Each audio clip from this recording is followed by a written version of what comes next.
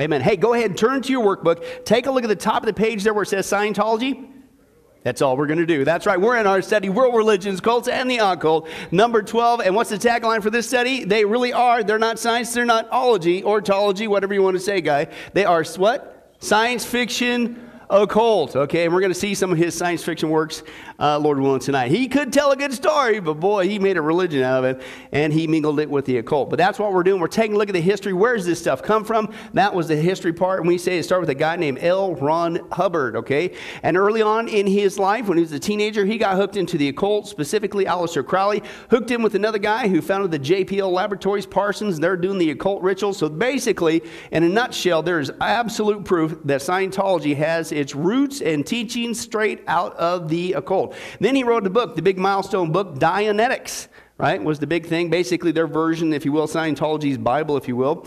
They elevate all his teachings, all his audio recordings, and we'll see tonight even his music recordings. Woohoo! But anyways, and so Dianetics, we saw that where we've been going is when he first came out with that thing, took off like a rocket there, right? But then all of a sudden, here came the complaints, and man, he hit rock bottom, right? But then now, basically, all the way up until his death, and still to this day, as the premise and the pushing of Scientology, nobody's ever going to take this away from us again, our money-making thing. And so that's when they began to give birth to Scientology. He turned it into a religion, and he began to grab control. And then we saw last time he basically developed his own military force, and he developed what was called the Guardian Office. We're going to get into that in greater detail tonight. He also, his RPF, or Rehabilitation Project Force. Basically, anybody gets out of line, you go send them to these guys. They're going to brainwash them, threaten them. It's like a camp. It's like a gulag, literally. Still in existence today, by the way. And basically, his Sea Org. Remember, he was on the land for about 8 years, I think, in the seas in these boats that he bought. Because countries, everybody was after him, okay? Well, they spiritualized it. Now the Sea Org is their elite military who had to sign a contract for how long? That's right, not 1 million, but 1 billion years. And they had to pay something like, what was it? $168 a month. He found a way to make money off his so-called military. But anyway, so we're going to see that tonight out of the Sea Org. Okay, but before we get there, again, open to the book of Jude. And let's take a look at another characteristic, so what we saw last week, but another characteristics of false teachers. What are they going to do? What are they like? What are these people like? What can we expect when you're dealing with a false teacher like Scientology and certainly, unfortunately, L. Ron Hubbard, right? Jude, can anybody guess what chapter we'll read? Rhymes with 1. If you find Jude chapter 4, what do? There you go, Debbie. That's right. You spit it up, right? It's not there. But anyway, Jude, let's take a look there. And let's take a look at what is going on here. Let's start with verse 5. Though you already know this, he says, I want to remind you that the Lord delivered his people out of Egypt and later destroyed those who did not believe. And the angels who did not keep their position of authority, but abandoned their own home, these he's kept in darkness, bound with everlasting chains for judgment on the great day. That was the Nephilim issue we saw before in different studies. In a similar way, Sodom and Gomorrah and the surrounding towns gave themselves up to sexual immorality and perversion. They serve as an example of those who what? Sodom and Gomorrah. Does God say that that's celebrated behavior, acceptable behavior? No, what's he say? They're going to suffer punishment of eternal fire, right? In the very same way, these dreamers pollute their own bodies. They reject authority. They slander celestial beings. But even the archangel Michael, man, when he was disputing with the devil about the body of Moses, he didn't dare bring a slanderous accusation against him. But he said, hey, the Lord rebuke you. But these men, man, they speak abusively against whatever they do not understand. Remember Hubbard's? We haven't gotten into that in greater detail. Hubbard, wait till you hear his view on Jesus Christ. I've given you a couple of them already. Total blasphemy, right? Remember that Jesus was a lover of boys and things? Dude, whoa, this is just like what Jude's saying. Are you serious? Right? But they speak abusively against whatever they don't understand, and what things they do understand by instinct, like unreasoning animals. They are the very things that destroy them. Woe to them, right? They have taken the way of Cain. They have rushed in for what? Profit. So what's the motivating factor, again, of false teachers? Cash, right? Exactly what we're going to see again tonight. Into Balaam's error. They've been destroyed in Korah's rebellion. These men are blemishes at your love feast, eating with you without the slightest qualm. Shepherds who feed only themselves. They're clouds without rain, blown along by the wind. Autumn trees without fruit, uprooted, twice dead. They're wild waves of the sea, foaming up their shame. Wandering stars for whom the blackest darkness has been reserved for how long? forever. Some of you guys would say it's not a good ending for false teachers. Slightly. Okay, and we're going to see that if we get that far with L. Ron Hubbard. It certainly didn't end the way Scientology wants to say it ends. They spiritualize it.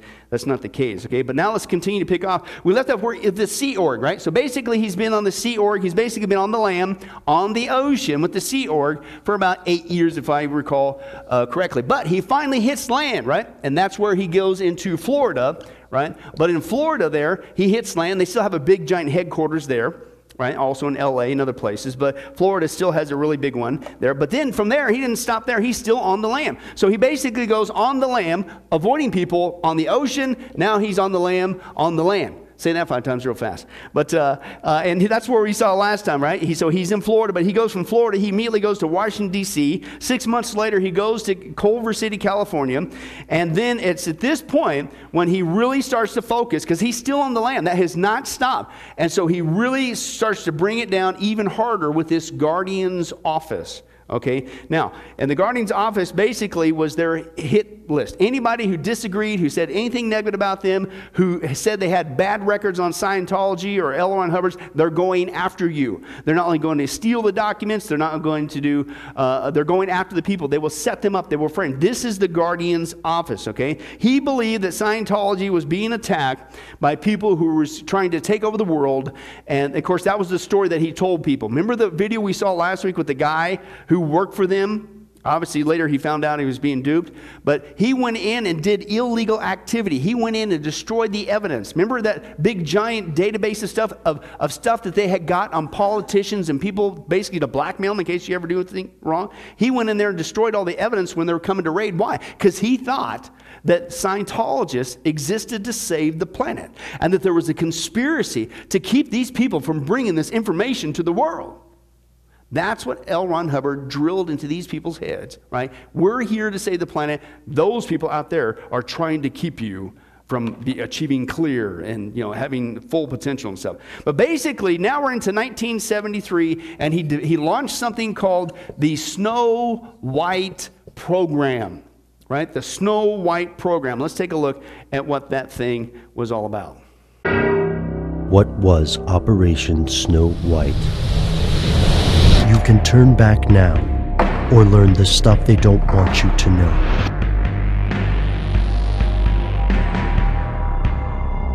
Here are the facts. No government is entirely secure. Regardless of how closely secrets are kept, outside forces will inevitably attempt to influence any state. The United States is no different. Usually the spies are coming from foreign powers, but what if one of the largest infiltrations in US history didn't come from another government at all, but a church? Is it possible that Scientologists really compromised the United States? Here's where it gets crazy. Yes, at least according to US courts. In 1977, a man named Michael Meisner contacted the FBI claiming he'd escaped from captivity and had evidence of criminal actions by Scientologists. This led to the 1978 case of the U.S. versus Mary Sue Hubbard et al., where D.C.'s district court found 11 people guilty of a conspiracy to steal, purloin, and convert to their own use records from the U.S. government. These weren't deep-covered KGB agents either. Instead, these were members of a Church of Scientology group called the Guardian's Office. According to the church's critics, these conspirators were carrying out Operation Snow White, a directive meant to combat negative views of Scientology.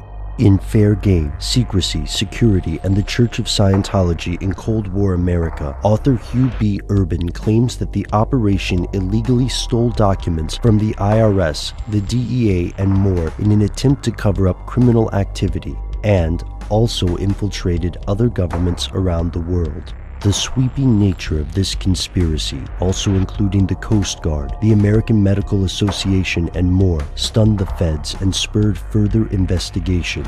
Today, the church maintains that its critics are mischaracterizing the story, that while church founder L. Ron Hubbard did write about a Snow White program, it was meant only to legally address falsities about Scientology. The church notes that while some members of the Guardian's Office committed crimes, they were not acting under orders of Scientology, and the Guardian's Office has since been disbanded.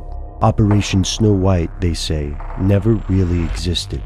That is a huge lie. As we're going to see, it is common knowledge that there was Operation Snow White, common knowledge that L. Ron Hubbard was behind the thing, and this is the tip of the iceberg of the programs. But basically, everybody's worried about Russian collusion, all that baloney, right?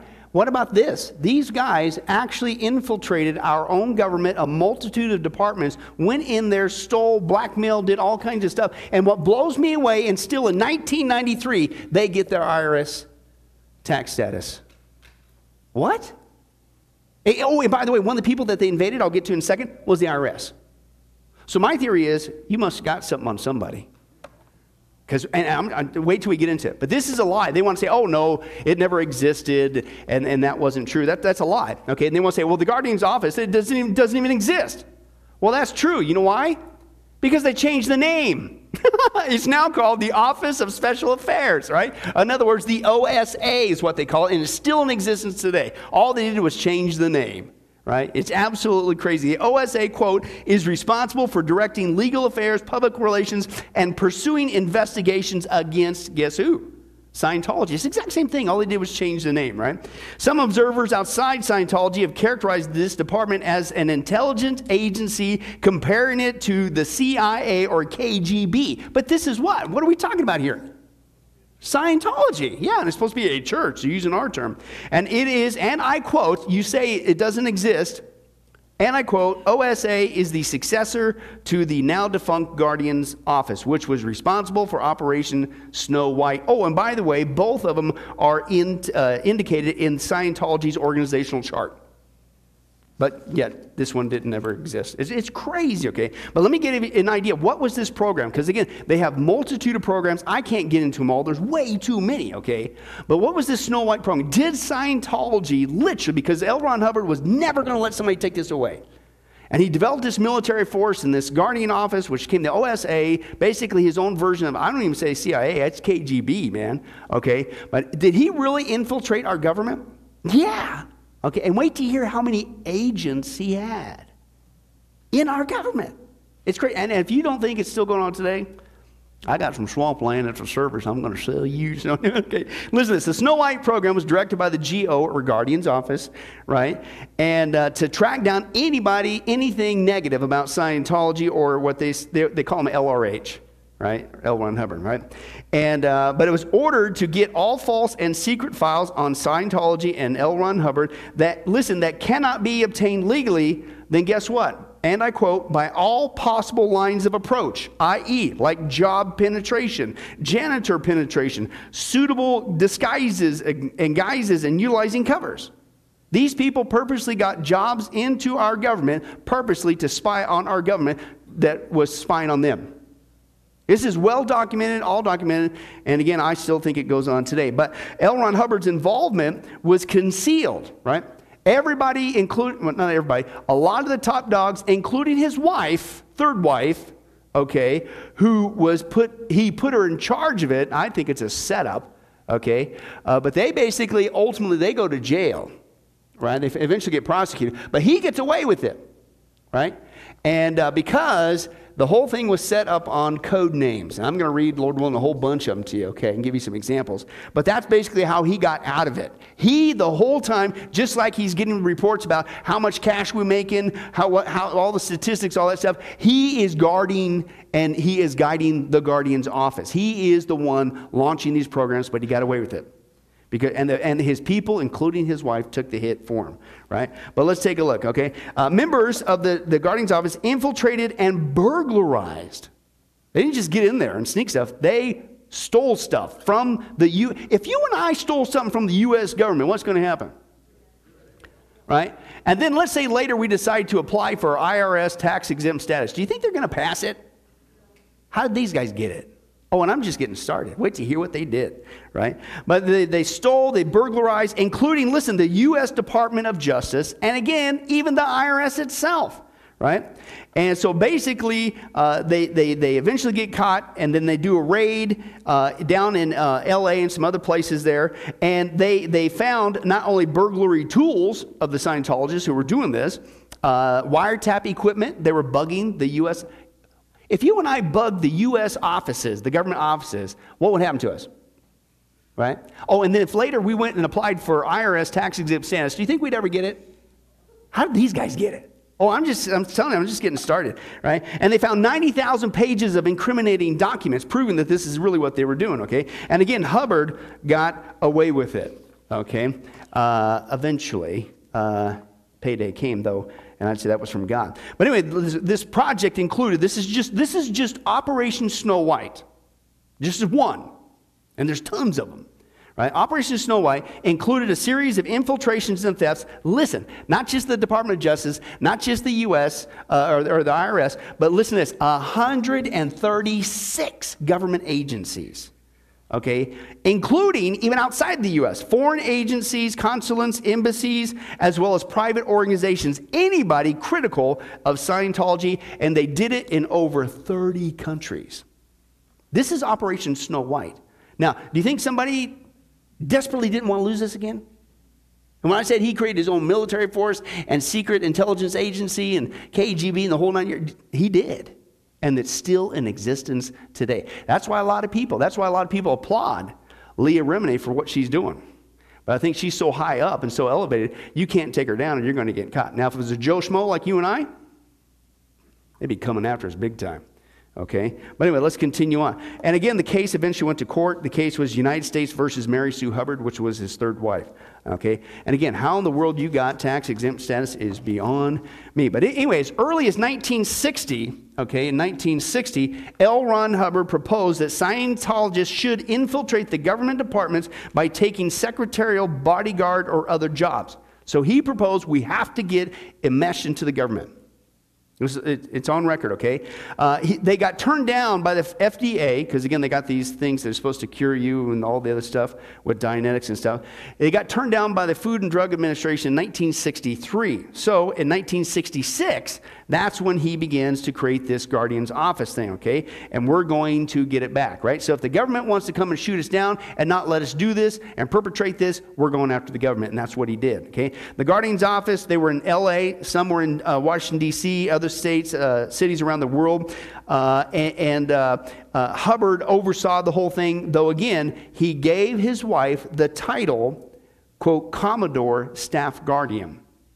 I personally think he did it on purpose so that if everything went down, this is his track record, okay, as that motorcycle can attest, right? He just hightailed it out of here just like that, right? So, hey, you got to work with it's live. What are you going to do? So anyway, so he set her up, I really think personally, right? And guess what? She did, unfortunately, she was the fall guy. So in 1973, they begin this. They're going around the world, okay? And it's not just, listen, in the United States. Let me just give you one other huge organization that these guys went and infiltrated, okay? How many guys have ever heard this organization, Interpol? Kind of a big organization, yeah. And basically, Interpol is the International Criminal Police Organization, right? And it involves, guess what? It keeps database on records of criminals in 192 countries. They even go to these guys, right? And begin to innovate Interpol. This guy wanted to find anybody who smelled dirt, right? Because remember, he's on the lam the whole time. And they want to spiritualize him being on the lam. See, he was floating around on that boat, the Sea Org, because he was developing the new OT levels. Remember, we saw that last time. Are you kidding? The guy's out there. Yeah, he did do that. But he's out there avoiding getting arrested, right? Now he's back on the lam, and he's out there spending time being able to help and provide more information for you and I to achieve this greater state, as well as write his science fiction books. No, he's on the land this time. That's all it is. But they spiritualize it. Right? So he's going after all this stuff. The Interpol, listen to this. The databases assist law enforcement in fighting international crimes. Listen, can track criminals and crime trends around the world, specifically by means of collections of fingerprints, face photos, lists of wanted persons, DNA samples, and travel documents. Okay? So basically, that's a whole other subset issue. That's... In today's world, nobody ain't going nowhere. Everybody's got a file. You do something, they're going to find you from a country. You're not going to escape, by and large. Okay, but anyway, that's one thing to have that in existence, and that's existence. It's common knowledge, public knowledge. But they break into these guys on top of our government?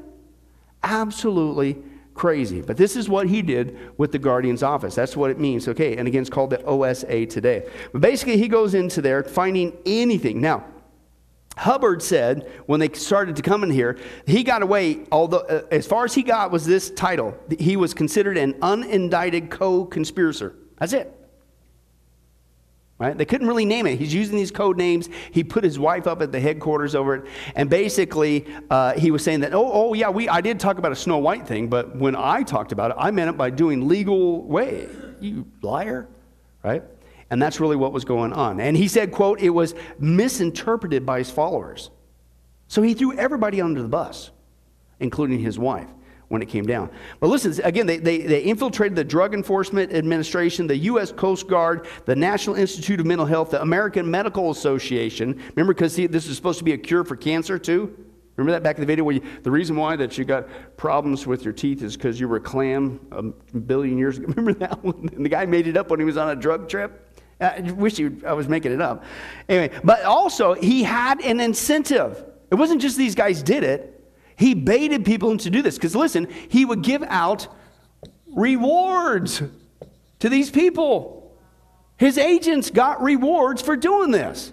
Okay, and it was given for successful missions carried out by Scientologists, okay, right? And the programs planned by the Guardian's office were not restricted from just, removing false reports, but it included plans to falsify information as well, right? One was called Operation Cat, and that whole thing, that plan, was to hold up the American security to ridicule.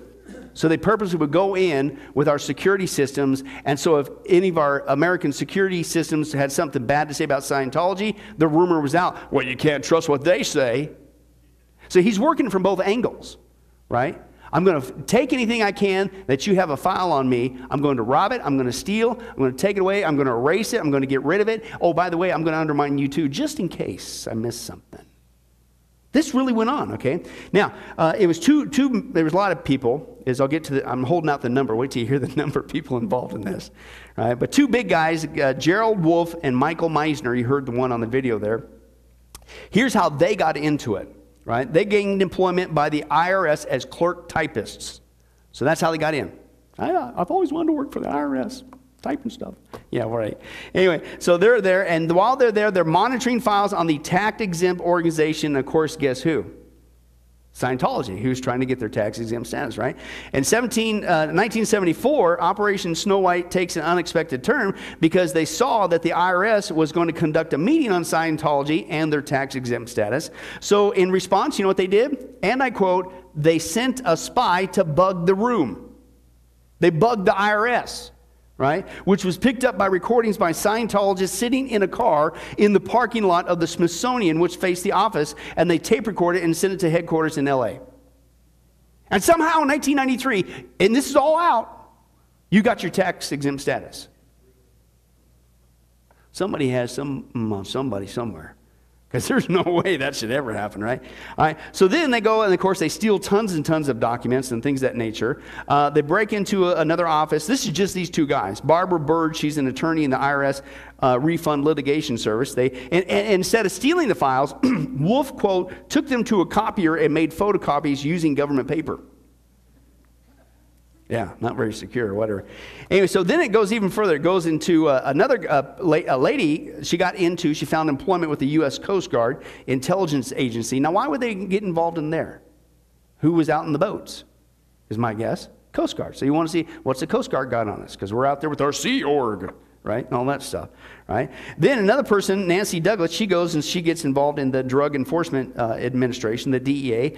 They're stealing documents there too, both of them, photocopies. They transmit them back to headquarters. And then attention gets back to Mary Sue Hubbard, who was given the title of basically heading this up, although it was really L. Ron Hubbard. And she gave an instruction, because now it's coming up, they're going to talk to us about our tax-exempt status, to, quote, use any method at our disposal to win the battle and gain our nonprofit tax status, right? So she got caught with those kind of things. And again, they had all kinds of different ways that they would go in there. They broke into the United States courthouse. They stole keys to the office of the assistant to the United States attorney. They took the keys, had them duplicated, returned them unnoticed. They stole more documents and forwarded those to LA as well. Oh, and I'm just getting started. Still. And yet, you got tax-exempt status in 1993. It's absolutely mind-blowing, right? What these guys are doing. And they're, oh, by the way, they still do this stuff today. They just don't call it Guardian's office. Okay, it's still the same thing, right? Now, let's get to the trial. So basically, finally, the FBI catches up to them, right?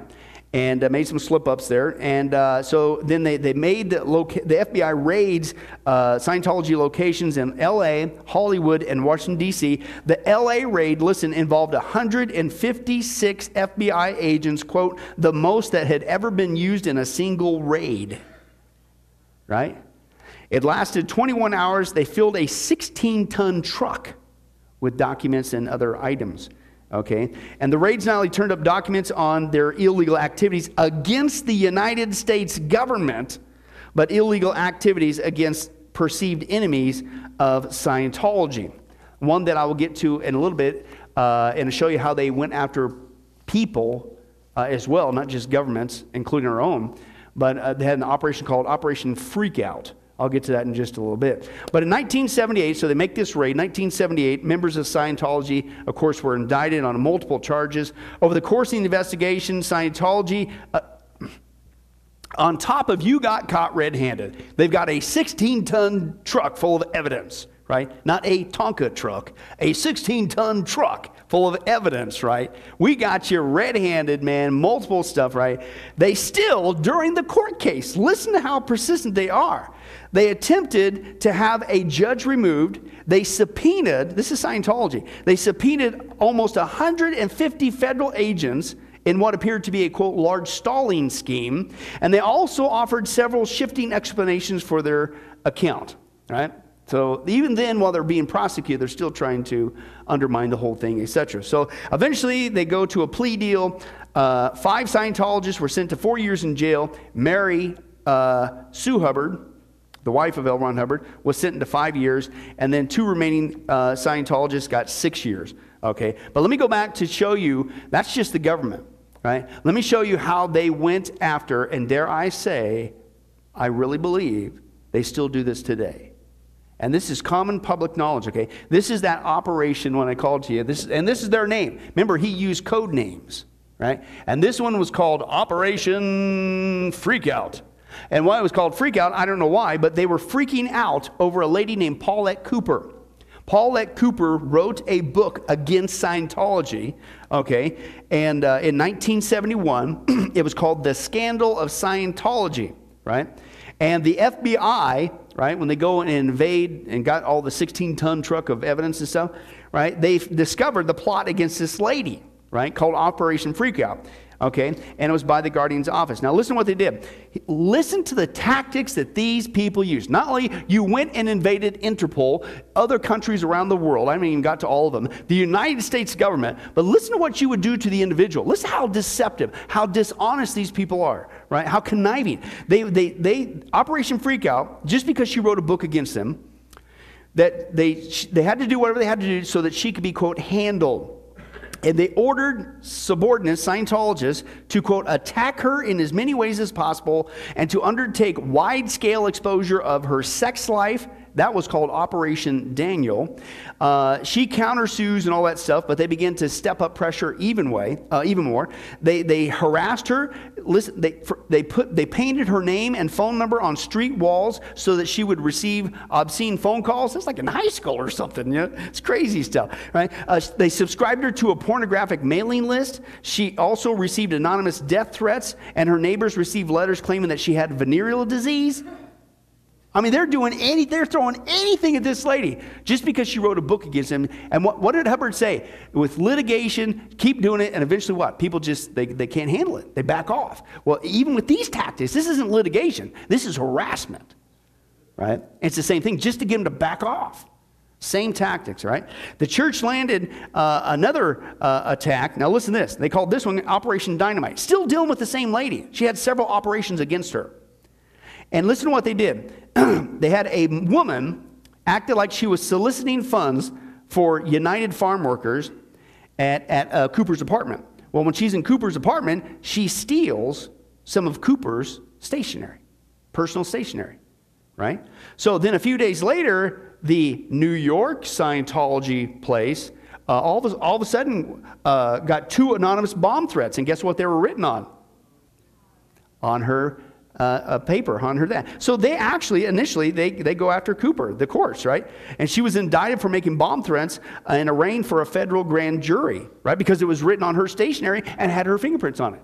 The whole thing's a setup. Right? The charges were eventually dropped in 1975, but then they just won't quit. And they sued her again. And this is trying to find anything. They sued her in the United Kingdom. They sued her again in the United States. They sued her even in Australia, just trying to find a court, somebody that would take our side. Just because this lady wrote a book against them. And this is just one example, right? And then also the church Scientology imported Cooper's books into foreign countries for the express purpose of suing her in jurisdictions where libel laws were stricter than the U.S. They tried to set her up on that. And it's still crazy. And then, listen, that still wasn't enough. Then they had another operation to, quote, get PC, her name was Paulette Cooper, get PC incarcerated in a mental institution or jail, or at least hit her so hard that she drops her attacks. That's a direct quote. And what they did is, guess what? Her descent was Jewish. It was a Jewish lady, right? So they went after her Jewish heritage. And listen to these 3 plans. This is another operation. And it said, first, they were going to have a woman imitate Paulette Cooper's voice and make telephone threats to Arab consulates in New York City. 2, they were going to, a threatening letter was going to be mailed to the Arab consulate in such a fashion that it would appear to have been done by Paulette Cooper. Again, Arab consulate, she's a Jewish person, right? All right. 3, a Scientologist volunteer was to impersonate Paulette Cooper at a laundromat and threaten the current president at that time, Gerald Ford, and then Secretary of State Henry Kissinger, and then a second Scientologist would thereafter inform the FBI of the threat. Total setup, okay? Man, you thought ISIS was bad? Everybody's worried about Russian collusion. What about Scientology? This is crazy. And it still goes on today. Okay. Yeah, we'll get to that in just a second there. But I wonder, when we get to there in a second, I wonder, and then that's why you got to applaud not only people like Paulette Cooper, because how many would have cracked by now? Right? But Leah, again, back to Leah Remini. I don't know where she's at. I don't know that she's a Christian. I hope she's come to Christ now. If not, pray for her, please. But it takes a lot of bravery. Right? Because these people, I guarantee you, they're doing the same thing to her. But anyway, then the 4th plan called for Scientology's agents to gather information on Cooper, okay, even more in case the first 3 didn't work. Then they were going to warn an Arab consulate by telephone that Paulette Cooper had been talking about bombing it, okay, and then they were going to obtain Paulette Cooper's fingerprints, again, on a blank piece of paper and write a threatening letter to Kissinger and then mail it off to that. Just all this going on. Imagine the pressure, right? Then it got even to this. It came out, a secret meeting was held by the Guardian's office and that they were discussing the assassination of Cooper. So in case all this doesn't get her to back off, we will kill her. Absolutely crazy. Now, to get to that point, Cooper discontinued her legal actions against Scientology in 1985 after receiving an out-of-court settlement. So I don't know. They finally hit the big number or whatever, or who knows, or did a combination of both. I've had it. I mean, this is year after year after year after year after year, all because you wrote a book against them. Now, I don't have time to go into all these, but I'm just going to give you a small list of different ways that they went after people. Remember, it's all code names. This is how Hubbard was able to get in the background. But these are just some of the operations. Operation Big Mouth, Bulldozer Leak, Operation Bunny Bus, Operation Cat, we talked about that. Chaos Leak, China Shop, Cutthroat, Daniel, Dynamite, Devil's Wop, Fickle, Freakout, Funny Bone, Hydra, Operation Hydra.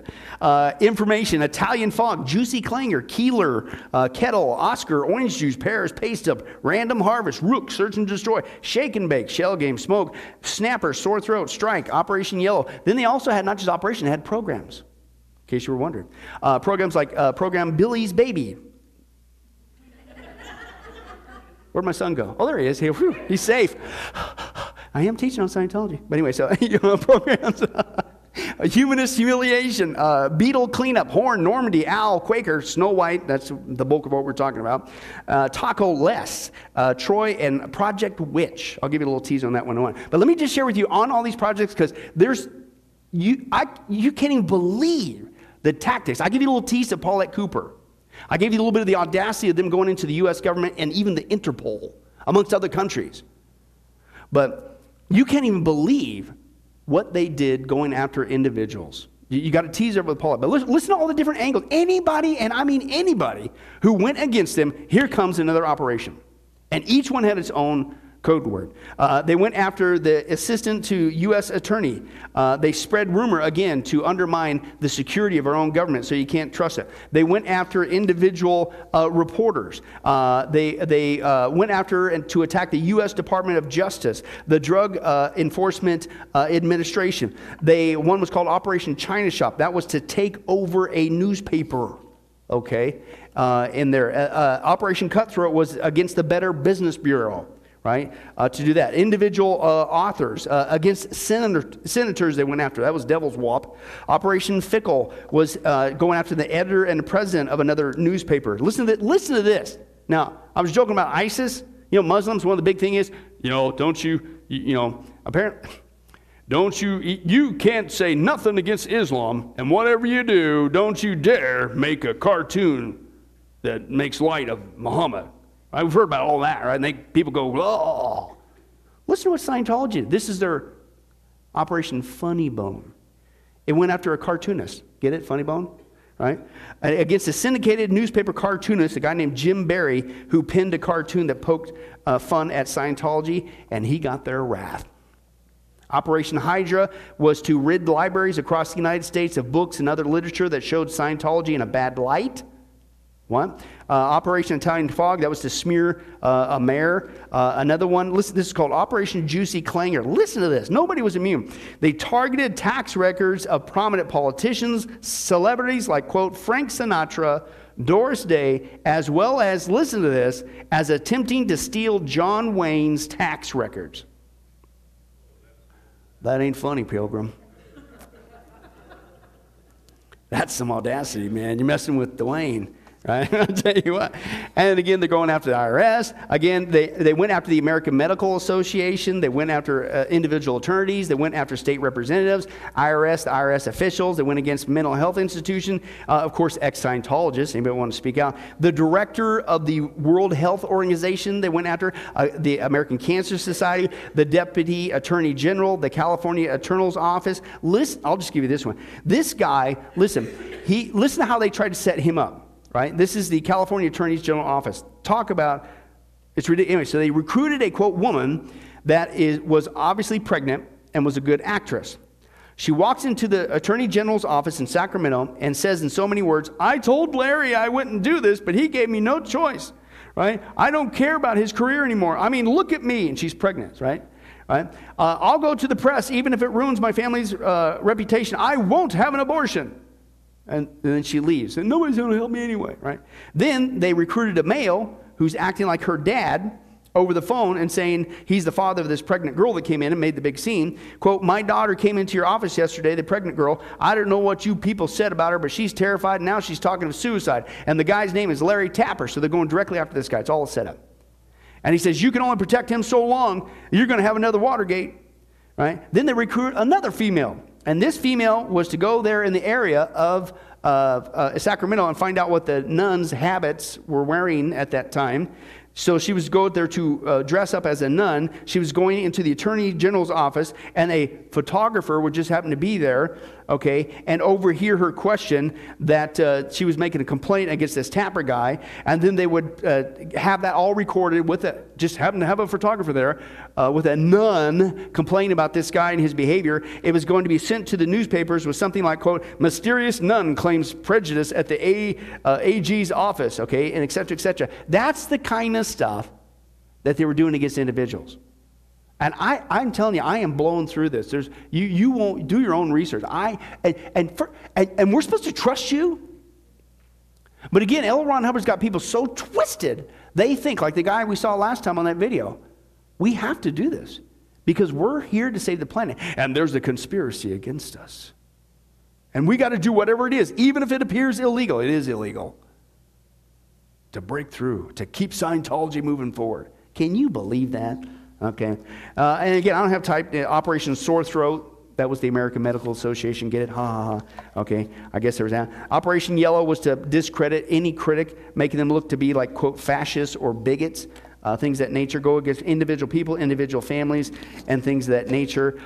They also had a program. This was order number 283 that was ordered to infiltrate the United Nations. There's no place these guys would not go. Okay, and again, he went into the UK, into Interpol. He even went into the Royal Navy, over in British there, even in Scotland Yard. They're going to find any file on anybody that says anything. I'm not making this up against him. And again, he gets away with it. He used code names. He had people other set up. Whole time he was in charge, but they couldn't pin it on the guy. Right now, so basically, this is why he's really on the lam. On the boats, but he's really on the lam even when he makes it to land. Wherever I wrote that, I can't even find it anymore. But he's on the lam on the land, right? So he's bouncing around the Washington, D.C., California, whatever. So during this time, this is when he's on the lam, and they want to spiritualize. Oh, he's just trying to get some privacy so he can write more books and encourage us more in Scientology and unlock these new levels. No, he's not. He's on the lam. But what he did do, though, and this is where he finally, because he's traveling around in this trailer, man, escaping, he writes a couple books that became very popular. I'll get to that in a second. But basically, he's on the lam. He's going around with all this stuff in the 80s. He takes off with a couple people called messengers. Basically, he had the people around him they called messengers that he trusted and stuff. Two of them that he's cruising around the Pacific Northwest in this recreational vehicle. They're bouncing around from apartments in different places, Newport Beach to L.A. But he did use this to write two major works of science fiction, okay? Now, the first one is called Battlefield Earth, if you ever heard of that, okay? The one on the left there is the original cover. I think it came out in 1982. I actually read that twice. But it's sad to say, it's actually a pretty good book if you're into science fiction. Of course, that was before I got saved. My dad and I and brother were involved in a science fiction book club. Actually, a pretty good book. That's more the modern cover that they have today. But he also wrote a huge volume of science fiction books. That's just the first one on the left. It's Mission Earth. It's 10 volumes. And these are big books. Battlefield Earth was it was just over 1,000 pages, paperback, huge books. This guy could write. I'll give it to him. He can make up a story. I'll give it to him. Again, wait till you hear his story about how we got here. That's a science fiction story. Okay?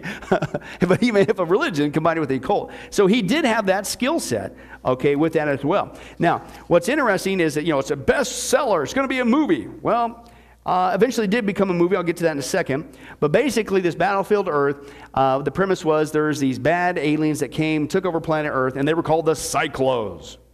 Bad people. And humanity was hunted down to hardly anybody was left. There was only a faithful few in the dots here. And well, this bad Cyclo guy took this Johnny guy, one of the humans left, and he basically, and I quote, he submits him to a learning machine. And his IQ gets really big. What's that sound like? Pop cans, right? So I don't have time to get into it, but even people with the movie and with his books, they say there's Scientology kind of stuff woven into it as well. So basically, I don't have time to get into the premise, what happens with Johnny and Terrell and all that stuff. But basically, what I want to get to, it's not just a huge point, okay, but it was on the New York Times bestsellers list, and it sold 150,000 copies, lickety-split, 1.5 million, and it went big. But was it because there was such a great interest in it? Well, not long afterwards, stories emerged of Scientology's book buying campaign mounted to ensure that the book would become a bestseller. And here's what they did. Bookstore chains, including Walden Books, cited examples of Scientologists repeatedly going into stores and buying armfuls of the books at a time. Several bookstores reported that shipments of the book arrived with the store's own price tags already fixed to them, even before they were unpacked from the shipping boxes, suggesting that the copies were being recycled. They just went and bought as many as they can, came back and sold them back to the bookstore. Still had the price tag on it. Right? That's all they were just to generate the numbers. So it looked like it's a runaway bestseller. Right? Again, chicanery. Again, money. 2 Scientologist organizations bought a total of 30,000 copies of Battlefield Earth. 30,000, right? At a discount directly from the publisher just to give them out to other Scientology members. And the individual members were told to get them out too. So was it really because it's so good? I actually, and I'm not promoting this, but back in the day with science fiction, that was a pretty good science fiction story. I'll give them that. But was it a runaway bestseller because it was so awesome? Nah, that's debatable, okay? But then, and I remember even on that picture back in the day, okay, you can see the little starburst thing. He said, it's going to become a new movie. That was 82. And I remember that going like, wow, this is going to be a cool science fiction movie, man, whenever they make it, whatever. Well, it took quite some time. In fact, it took until about the year 2000, okay? And it came out with this movie and called Battlefield Earth, okay? Now, let me share with you the trailer. You might have recognized this, okay, but you may not have realized this is a Scientology movie, okay? And the one who starred in it was John Travolta, right? Now, originally, as the story goes, he wanted to be the Johnny guy, the good character, the only human left, one of the few humans left, and who took on Terrell and the Cyclos and all this stuff. Well, by the time they finally got around, because that was 1982, now it's 2000, he's not some young strapping dude no more. So he had to play an alien. He had to play a Cyclo. But this is the trailer of Battlefield Earth. This is based on L. Ron Hubbard's Scientology's book. Most people have no idea. Let's take a look.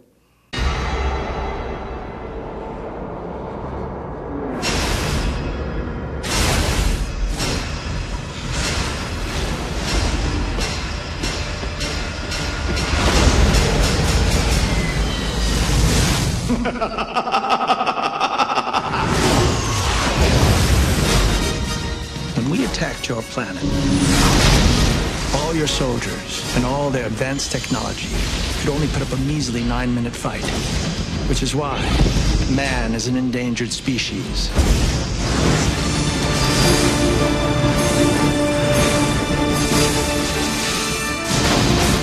There's nothing that will help you. Once we finish mining out this miserable little planet, let's do the universe a favor. Let's exterminate a lot of them. If we don't take back our planet, the last of humanity becomes extinct.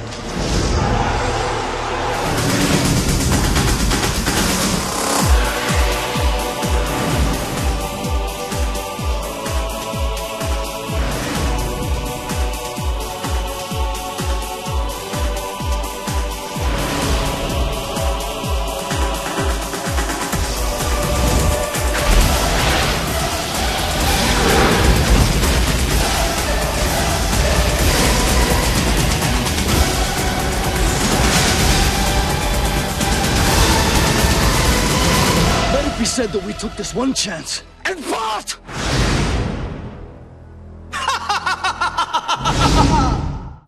Well, John Travolta's not laughing anymore after that movie came out because it was one of the biggest flops ever. Probably gave Howard the Duck a run for its money.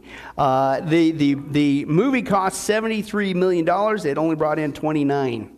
Okay, huge major flop, big time flop. In fact, Travolta was not only co-producer, but he contributed not millions singular, millions plural of his own money into that thing. Because he wanted, Dianetics, he's a Scientologist. He wants this thing, to help with the It was, in fact, it was so bad, it received a total of 8 Golden Raspberry Awards. Okay, no, listen to this. And in 2001, it was voted the worst picture, worst director, worst screenplay, worst actor, worst supporting actor, worst supporting actress, worst screen couple. 2005, it was voted the worst drama of 25 years. And in 2010, it was considered the worst picture of the decade. Right? So, he's not laughing now. But anyway, so with all due respect. Okay, now, get on top of this tells you what this guy was. He's so in himself, right? Hubbard, right? He's just the guy. He's, whatever. He actually wrote a music soundtrack for the books. Now that's thinking outside the box. And he produced it, and they're still in Scientology, and they got him in their secret vault. Because everything's saved from LRH. Right? We haven't got to the vault yet. But he produced a soundtrack called Space Jazz. Okay? And apparently, you're supposed to listen to this. I don't know, while you're reading the book or something. Now, I do not say I don't love you. Because I do, and this is going to be proof positive. Because there's a total of 13 tracks. I'm going to share you only 1/3 of one track to spare you.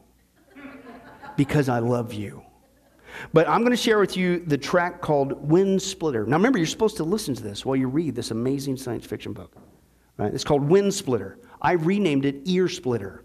But you make your own decision. Here's a little taste of what he whipped up. Ready? Here we go. Wind Splitter. Come on, boy. Let's see you dance.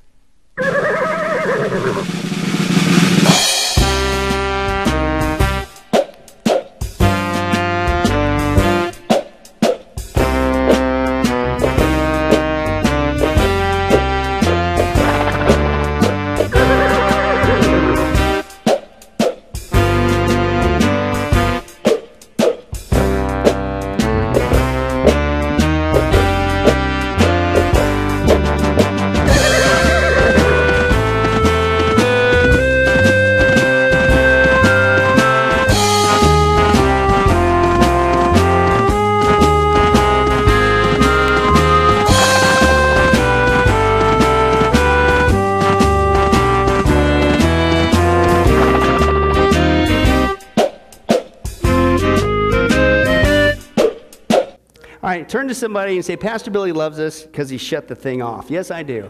I care about you. That's all. Dude, I do. Hey, man, my ears are still, woo, wow. Okay, but again, he wrote a soundtrack, and that's, woo, yippee, right?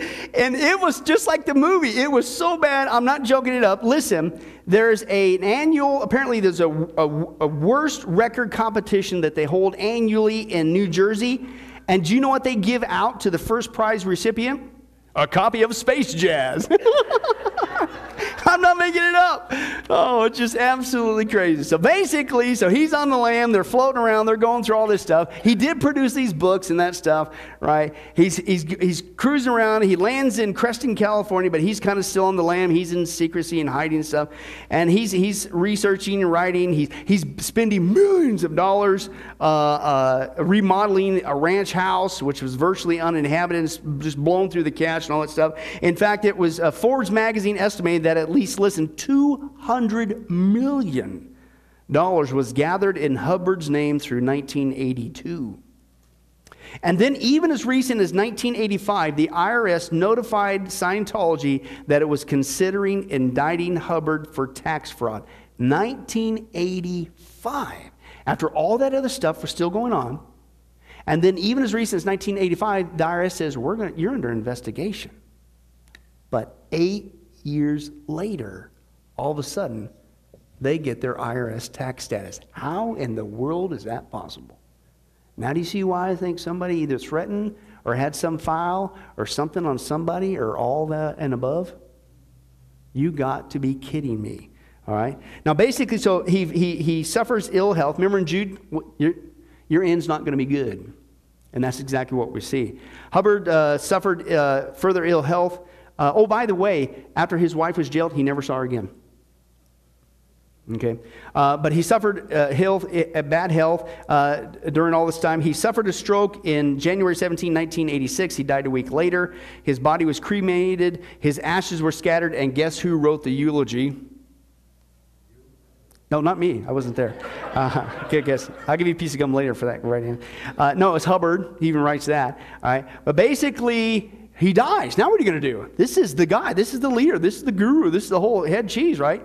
Well, Scientologists spun his death into that he became so clear, he reached so many levels. He didn't die. He achieved such a high state that he just doesn't need his body anymore. I'm not making this up. This is from the new guy that took over. This is the video. This is the actual announcement of Hubbard's death to the Scientology. Let's take a look at how they spun it. Watch this. Thank you. Thank you. Hello. My name is David Miscavige, and I'm very happy that you could all make it to this important briefing this evening. Okay, how about now? In 1980, LRH moved off the lines so that he could continue his writings and researches without any distractions.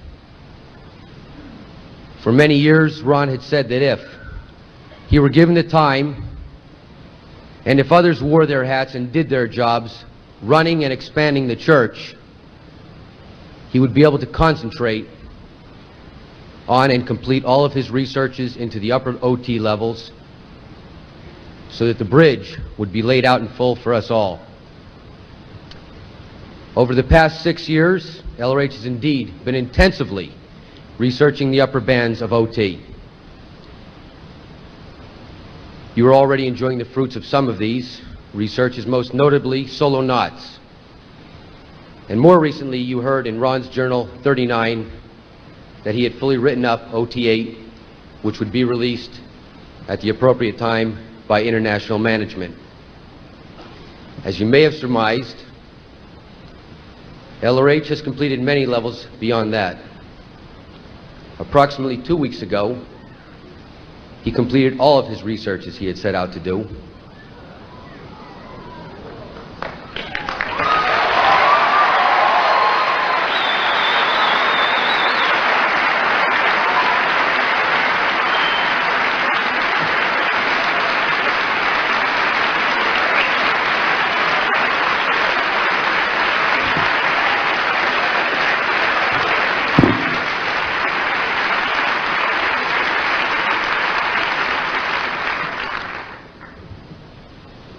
He has now moved on to his next level of OT research.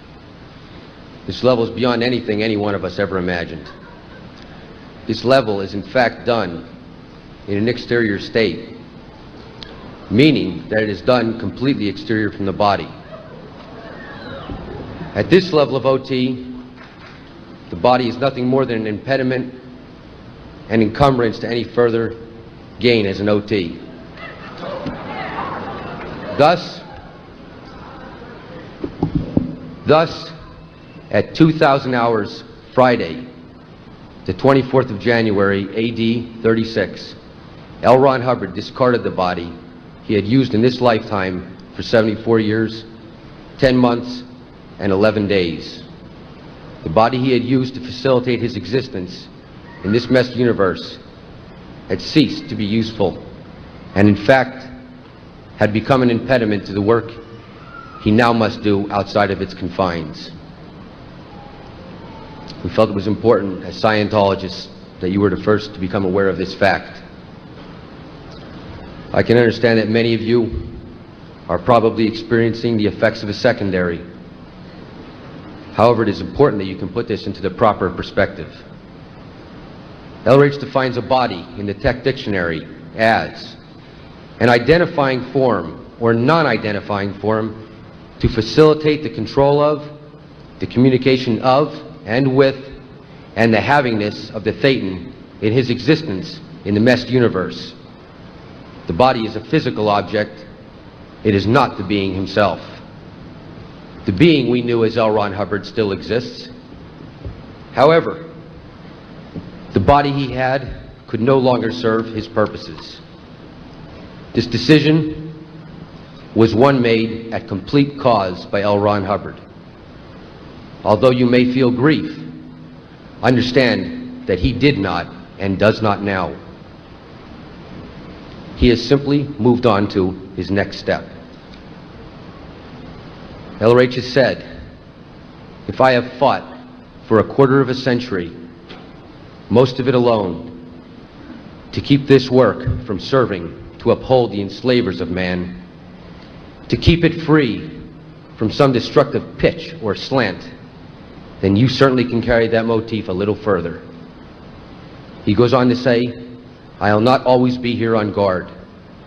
The stars twinkle in the Milky Way, and the wind sighs for songs across the empty fields of a planet a galaxy away. As Scientologists, we know more than anyone that we are not bodies. We have bodies. And our current existences in our current bodies are but 1 in a million that we have lived and will live. LRH, in fact, used this lifetime in the body we knew to accomplish what no man has ever accomplished. He unlocked the mysteries of life and gave us the tools so that we could free ourselves and our fellow man. L. Ron Hubbard completed everything he set out to do and more. The fact that he causatively and willingly discarded the body after it was no longer useful, to him signifies his ultimate success, the conquest of life that he embarked upon half a century ago.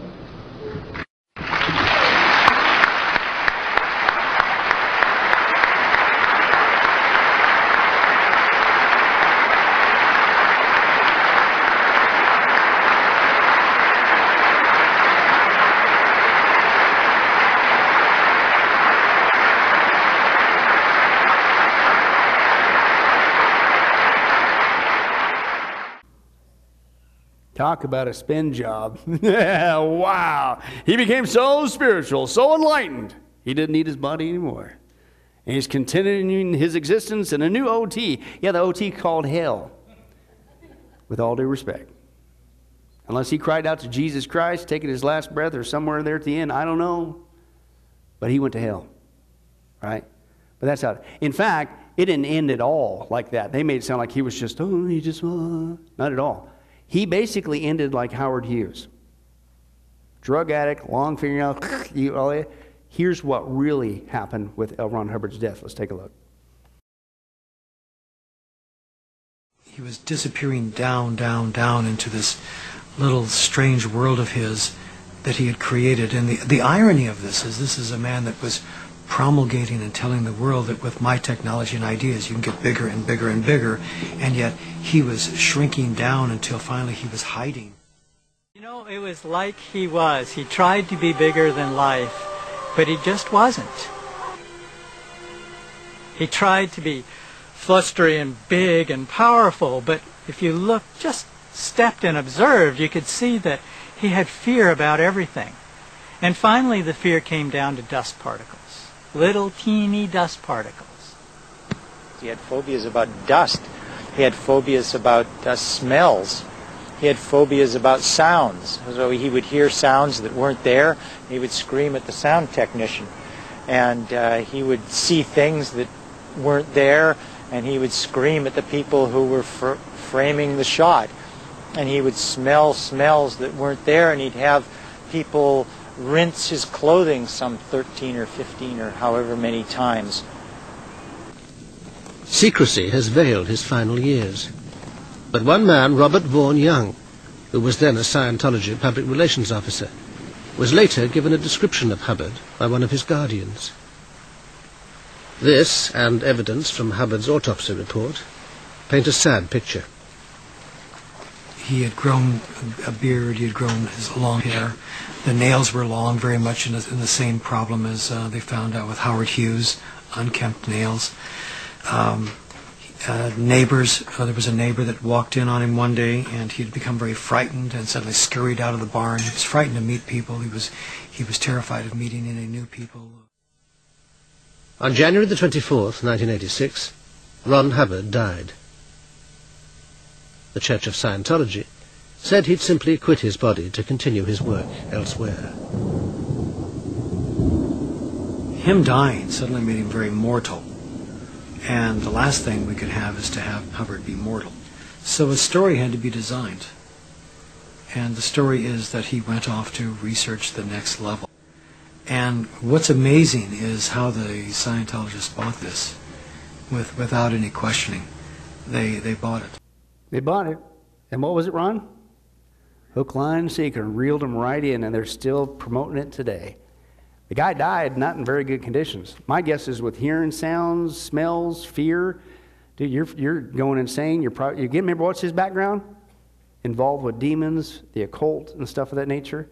They were taking him down, right? Dragging him straight into hell, so to speak. Would that be my theory? But basically, when he goes, and this is what we're going to get into, Lord willing, next time, the Sea Org, his military, does a coup, kicks his wife out, and takes over. And guess who takes over as the new young buck?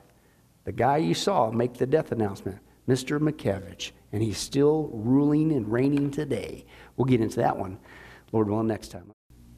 Well, hi, this is Billy Crone of Get a Life Ministries, and I hope you enjoyed today's study. But in closing, let me ask you one final question. Are you sure that if you were to die today that you go to heaven and not hell? Now, before you answer that, let me share with you a couple things that the Bible says. The Bible says that God is holy and that we are not. And the wages of our sin or unholiness is death. We don't deserve to go to heaven when we die. We deserve to go down. We deserve to go to hell. Now, to make matters worse, we don't even want to admit this problem that we have, that we're separated from God not only now, but we're going to be separated from Him for all eternity in a place called hell. We don't even want to admit that. So, once again, out of love, God gives us what's called the Ten Commandments. The Ten Commandments were God's x-ray, if you will, divine x-ray to get us to admit the problem that we have inside that's separating us from Him. Let's take a look at a few of those, of God's divine x-ray. For instance, if you think that you're worthy on your own, you don't need a Savior, you're going to get to heaven all by yourself, then let's take a look at God's test there. The Ten Commandments. The ninth one says, you shall not bear false witness. That means lying. How many of you have ever told a lie before? Raise your hand. Okay? If you didn't raise your hand, you just told one. But folks, we've all done that. That makes us a liar. The Ten Commandments, God's x-ray, showing us that we have sin that's separating us from Him. We're not holy and perfect like Him. The fifth commandment says this, you shall not steal. Don't ever once take anything without permission. How many of you have ever done that? Well, if we're not going to tell another lie, we should all admit that as well. Well, that makes us a thief now. The Bible says that God is so holy, even His name is holy. And that's why the Ten Commandments says you shall not use the Lord's name in vain. And if we're honest again, folks, hey, a lot of us, how many of us have used the blessed name of Jesus Christ, the only name the Bible says under heaven that men might be saved? We've now turned it into a common cuss word, if you can believe that. The Bible says that's the sin of blasphemy. The Bible also says, hey, you want to show God you're so perfect, you have no sin, then don't ever once commit adultery. And you might say, well, I've never done that. Really? Jesus lays the standard before us. God looks at the heart. Man looks on the outside. Jesus said, if you ever looked with lust in your eye at another person, you've committed adultery in your heart. That's His holy standard. One more, the Bible says, okay, you think you're so good? Then don't ever once commit murder. You shall not murder. And you might say, well, hey, at least I haven't done that one. Really? The Bible again says that the sin of hatred, wishing someone was dead, is akin to the sin of murder. It's just, if you will, you pull the trigger in your heart. So how are you doing? That's just 5 out of 10 of God's divine x-ray, by the way, showing us the problem. How are you doing? Not if, but when your time comes, we're all going to stand before God. You will be forced to admit what He already knows. Hey, God, let me in. Let me in. I'm a liar. I'm a thief. I'm a blasphemer, an adulterer, and a murderer. And the Bible is clear. Such people as these will not inherit the kingdom of heaven. You're not headed to heaven. In that state, you're headed to hell. But here's the good news. God said if we would just admit this, number one, then He could fix it. And it gets fixed only one way, and that's through Jesus Christ. Jesus said in the book of John, chapter 14, verse 6, He says, I am the way, the life, and the truth, and nobody comes to the Father but by me. Why? Because only Jesus lived the perfect life in our place. And Jesus died on the cross. He took the death penalty in our place so that we could be set free. And since we weren't there, and since it's a gift and we can't earn it, we have to receive that wonderful gift by faith. And the Bible says God will pardon us for our crimes, our sins against Him. And you could actually see this analogy working in the natural, in the normal world. We see this actually in the courtroom. For instance, if a person is guilty and everybody knows they're guilty, they've committed a horrible crime, and the sentence has passed, the judge has knocked down the gavel and says, hey, you are going to jail, you are going to the death penalty for that crime. And we know that people, that happens all the time, and they go to jail. But believe it or not, did you know there's a way for that person, even though they're guilty, to actually be set free from that crime? It's called a pardon. And the one in authority, the governor, has the part out of mercy, out of goodness. Certainly nothing that that person did in jail. They can't undo the crime. It's too late. But out of mercy, the governor could go down there and grant that person in jail a full pardon for their crimes. And by receiving that pardon, the doors come open and they are set free and they're rescued from the death penalty. Folks, that's what God is doing every single day with us spiritually. He has allowed His Son, Jesus Christ, to take the death penalty in our place. He's pardoned us, but a pardon does you no good unless you reach out and receive it. And it's actually been on historical record that there have been people on death row who a governor has gone down out of mercy and extended to them a full pardon, but they've rejected it. And by their own doing, they went to the death penalty. Folks, don't make that same mistake for all eternity. God loves you. He's willing to forgive you of anything and everything you've ever done. All of it. Even the sins we don't even know about. He wants to pardon you and forgive you, but you must receive that by faith today. The Bible says if you believe in the Lord Jesus Christ, if you call upon His name, ask Him to forgive you of all of your sins, believe in your heart that God raised Him from the grave, you will be saved. Please do that now. Please do that today, because tomorrow may be too late. Well, this has been Billy Crone of Get a Life Ministries. Again, thank you for joining us. If there's anything that you need, if you have any questions, please don't hesitate to contact us. Our information and number and things will pop up here on the screen here shortly. And remember, I hope to see you in heaven. God bless.